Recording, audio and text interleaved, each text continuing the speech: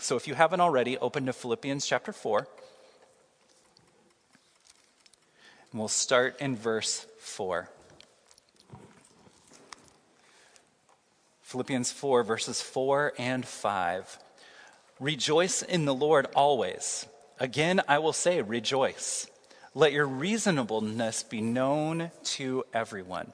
So Paul starts this section, this thought, with the idea of rejoicing. He says, rejoice in the Lord always. This word rejoice, we've talked about it in this series. It's a mega theme in the book of Philippians, is the idea of rejoicing. Rejoicing is a state of being based on joy. Not happiness that comes and goes, not pleasure that is fleeting, but joy. A state of being that is based on joy. That's what rejoicing is. And we're told here by Paul to rejoice in the Lord when? Always. All the time. Not based on our circumstances, not based on what's going on around us, not based on how we feel, not when we get all the things done, not when the future is totally taken care of and every option is provided for. No, rejoice in the Lord always.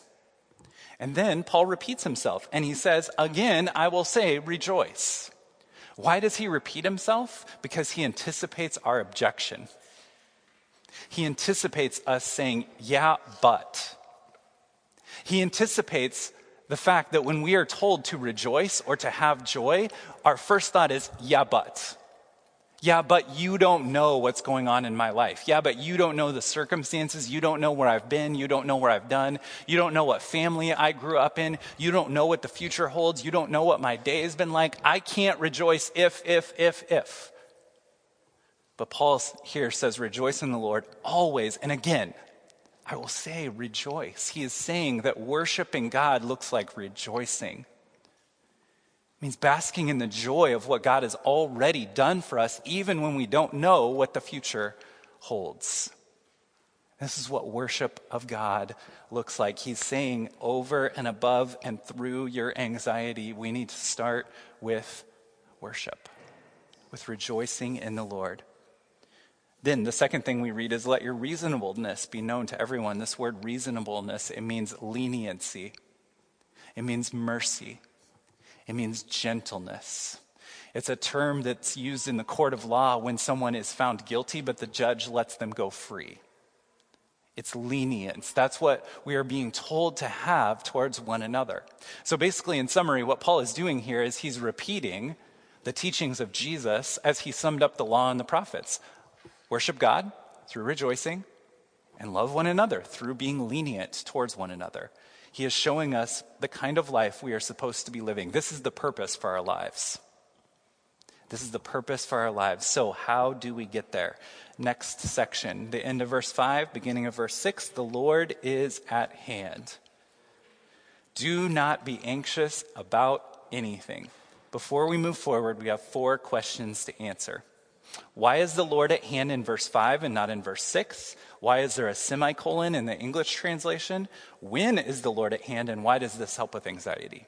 We're going to go through this briefly, I promise, but we have to answer these 4 questions for 2 reasons. One, it's a complex sentence that in the Greek looks totally different than it does in the English, so we got to do some work. The second reason is it's vitally important. We cannot overcome anxiety without understanding what Paul is trying to say here. So first, why is the Lord at hand in verse 5 instead of verse 6? Somewhat hidden in the book of Philippians, though it's there, it's not the main theme, but it is a theme, is Paul reminding the church that one day Jesus will return. It's in every chapter. He says rejoicing and joy comes from remembering that one day Jesus will come again. And he wants to remind them of that. And he says not only that, but it's important what you're doing when Jesus comes back. He's saying you need to be rejoicing because the Lord's day is at hand, his return is at hand, and you need to be treating each other a certain kind of way based on the fact that the Lord will return one day. That's why the Lord is at hand is connected to the concepts we've already talked about in verses 4 and 5. So what's the deal with this semicolon? Well, commentators can't decide where this phrase, the Lord is at hand, goes. In the Greek, it's its own sentence, which makes it even more confusing. It's a whole sentence, the Lord is at hand. So commentators don't know whether to connect it to verses 4 and 5 or the rest of what verse 6 says, so they just punted and put a semicolon in there. So that's why the semicolon is there. That's the best I've got for that. But it's important, and here's why it's important. Because the Lord's return and the imminent and soon return of the Lord and the fact that he will set up an earthly reign again here on this earth provides for us in our time of anxiety. So I believe that the Greek construction of this and the English kind of punt on the translation is because the Lord is at hand connects both of these concepts together. As we are rejoicing and as we are loving one another, we need to remember that the Lord is at hand. And when we remember the Lord is at hand, we can overcome our anxiety. We can overcome our anxiety when we remember that the Lord is at hand. So why does this concept help with anxiety?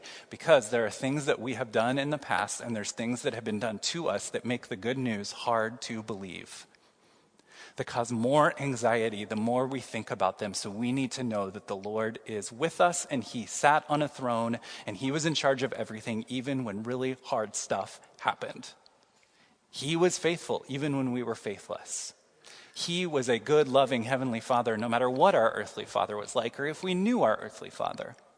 Today, for the everyday reality that we face today, we need to know that the Lord is at hand for our everyday reality. And when it comes to the future, we need to know that the Lord is at hand then too, and someday he will come again.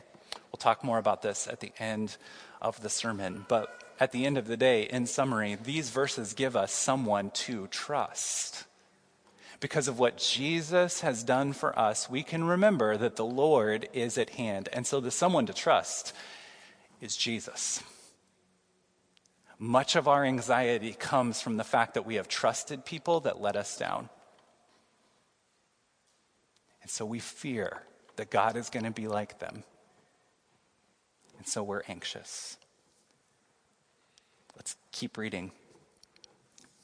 The rest of verse 6. But in everything, by prayer and supplication, with thanksgiving, let your request be made known to God. Here, Paul gives us something to do.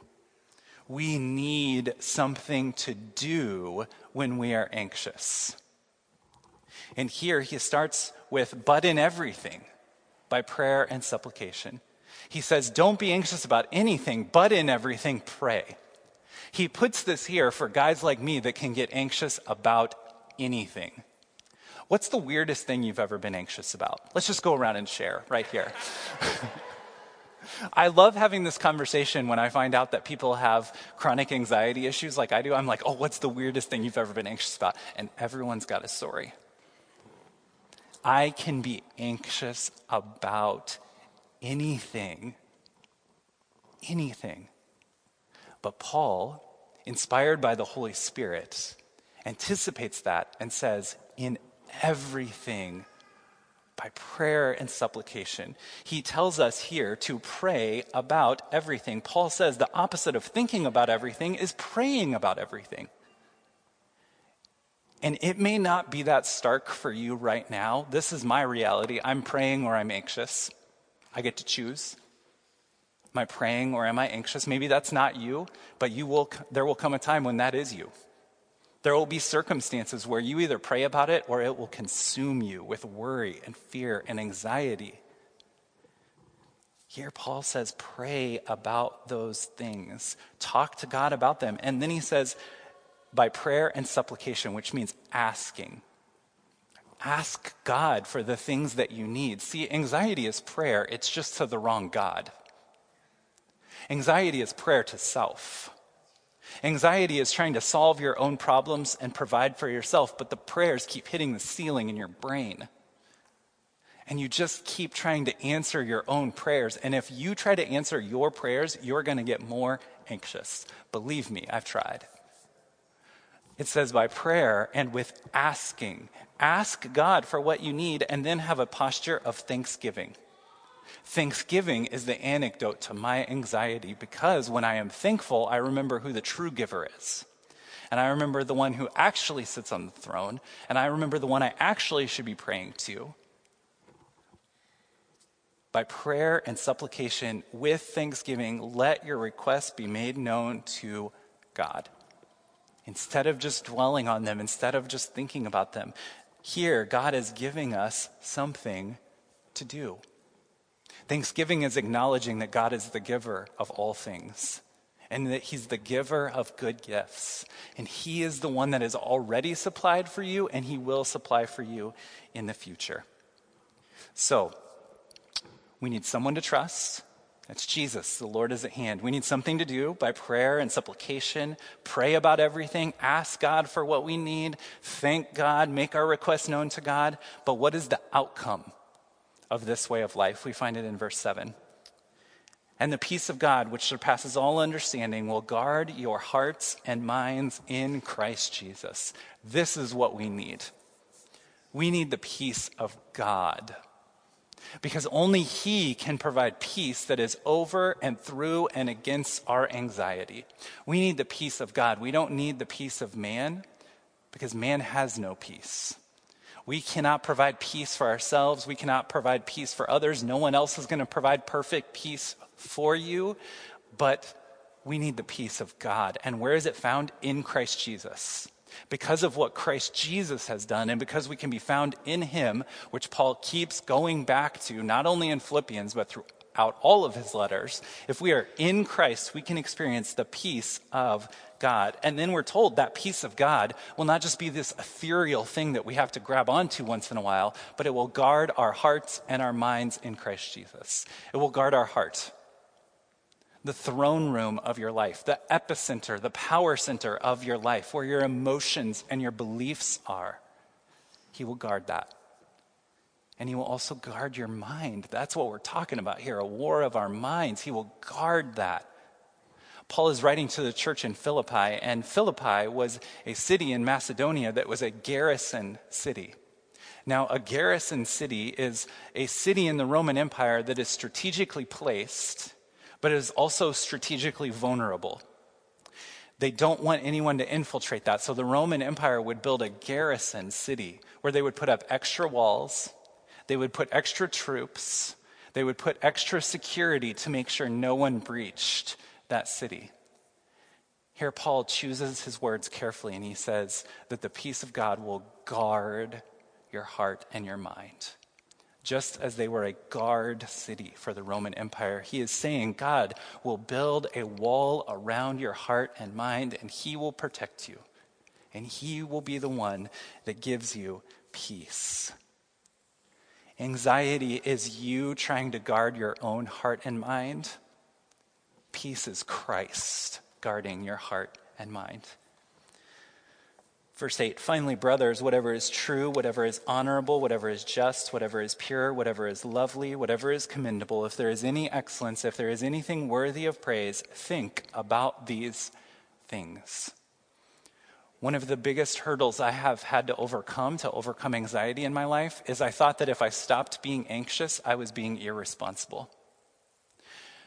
Not only that, but there have been times in my life where I thought that other people that weren't anxious were just irresponsible. And if they were more responsible, then maybe they would be more anxious like me. Maybe it's oldest child syndrome. I don't know. A lack of anxiety to me meant irresponsibility because I'm not taking care of things. I'm not concerned about other people. Do I really love people if I'm not anxious on their behalf about things they're not even anxious about?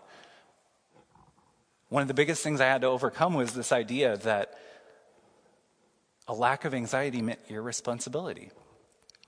And this verse helps. Because here's the thing, peace isn't just an empty mind. Peace is a mind full of the right things. And we need to be filled with these things because it leads to rejoicing and it leads to worship of God. The opposite of anxiety is not emptying our minds and just being a drone going around not thinking about anything. No, it's a mind full of these things. It's a mind full of rejoicing and worship of God. Verse 9, what you have learned and received and heard and seen in me, practice these things, and the God of peace will be with you. Once again, Paul says, imitate me as I imitate Christ. We've talked about this a couple times now in Philippians. Imitate me as I imitate Christ. Here, it's key. He's saying, don't just think the way that I think, but act in the way that I'm acting. As I imitate Christ, imitate me, and you will have the peace of God with you. So, in light of what the scriptures say here, what do we need to do in order to overcome our anxiety? Number one, first, we need to obey these verses. We need to obey what these verses are telling us to do. We need to quit trying other techniques to overcome anxiety, to numb anxiety, to distract ourselves from anxiety. And we need to obey these verses. We need to do what God is prescribing here. He's given us a recipe for overcoming anxiety. And we need to trust that his word is true. We need to trust and obey him. We sang that last week. Trust and obey, for there's no other way to be happy in Jesus than to trust and obey. We need to trust that his word has something to say about our anxiety. Talked about this a little bit earlier, but social media is not helping our anxiety. It has certainly not helped mine. Having social media on our phones is like a double whammy because it's right there with us. And there's this social media cycle that takes place where we're anxious about something. We have a triggering thought that makes us anxious. Like all people do, it's just life. Things give us anxiety or make us think too much about something, or we start worrying or fearing. And we're scared of that thought. We're afraid of where it's going to go. And so we run to things like social media and other things, but we run to social media and we distract ourselves. And we spend time playing games and flipping through social media and reading the news and checking our email and responding to texts and emails. And then we go back to the thing that triggered our anxiety, and that situation is worse. So then we're more anxious, and then we go back to the social media. I've gotten to the point where I've removed most everything from my phone to the point where it's a phone. I often put it up on a high shelf where I can't see it. I turn the ringer on in case there's an emergency and someone needs to call me, but I'm trying to not use it more and more. I'm keeping it out of my pocket. I've buried the email app in case I need it, but it's not readily available. I have no social media on my phone. I have a sports app. It drives me crazy. I should get rid of that too. It just makes me more anxious about things that don't matter. This may be putting it strongly, but I think it's true. If I was an alcoholic, I would not carry liquor in my pocket. If it's causing you more anxiety, maybe you shouldn't carry it around all the time, and maybe more of your life should be lived off of it. Obey what God's word is telling you to do. He has shown us what to do to overcome our anxiety, but we keep feeding the anxiety instead of obeying God. Second, we need to get help. We need to get help. We need spiritual help. The first step could be you telling someone, hey, I'm anxious. This is the fourth time I've preached this sermon today, and after every sermon, I've had at least 2 people contact me or walk up to me, text me, email me, and say, hey, I need to talk to someone about my anxiety. When you admit that you're anxious, that you struggle with anxiety, you're going to find a big old anxious family of people that struggle as well. And if you should be able to admit that and talk about it anywhere, it should be in the church. So talk about your anxiety. Talk to a mature believer. Talk to an older disciple. Talk to a community group leader or member. Talk to a staff member here at church, a biblical counselor, one of your pastors. Talk to someone about your anxiety. Second, you may need to seek medical help as well. If you are struggling with chronic anxiety that does not seem to be connected to particular circumstance, if you are having physical manifestations of anxiety, if anxiety is causing you to distract yourself or numb yourself in damaging ways, you should see a medical professional. You should go to a general practitioner that you trust and tell them that you are struggling with anxiety. I did that 4 years ago. I went to my doctor and I told him about the anxieties I was facing. We were able to change some dietary things and some supplements I was taking. It changed my gut health. It changed my anxiety. I also went to biblical counseling.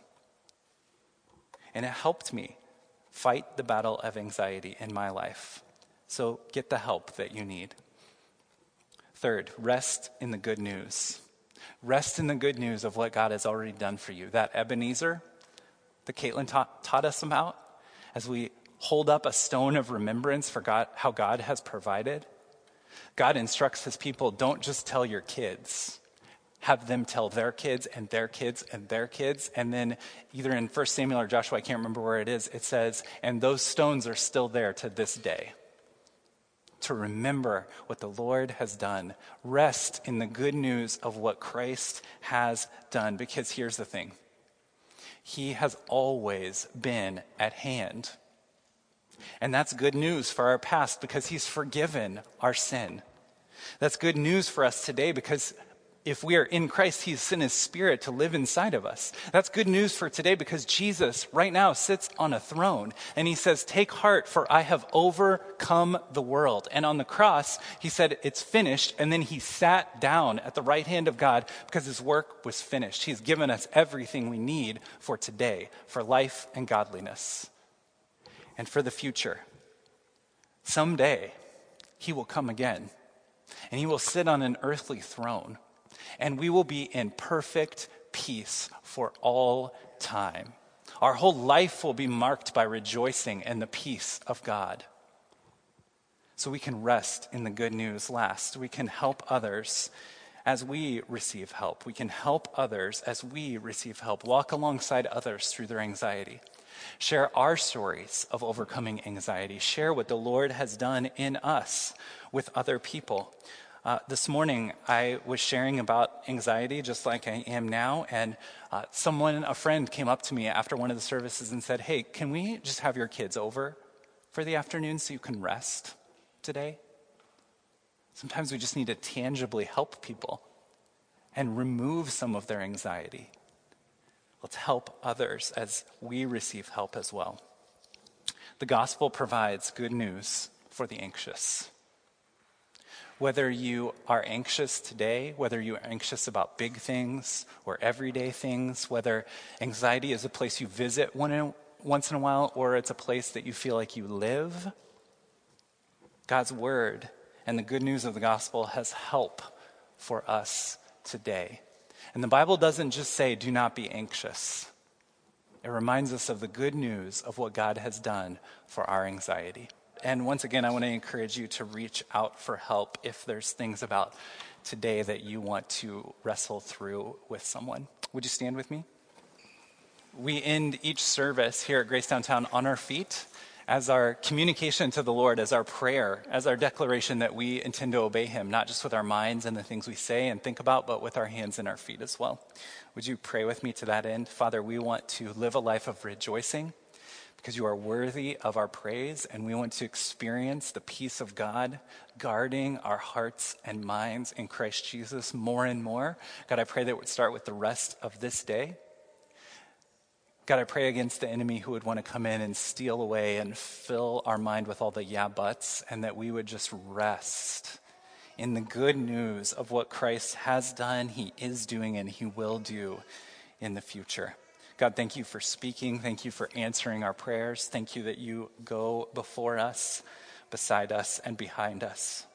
Now may the God of hope fill you with all joy and peace in believing, so that by the power of the Holy Spirit, you may abound in hope. In Jesus' name we pray. Amen. Go in grace. We'll see you soon.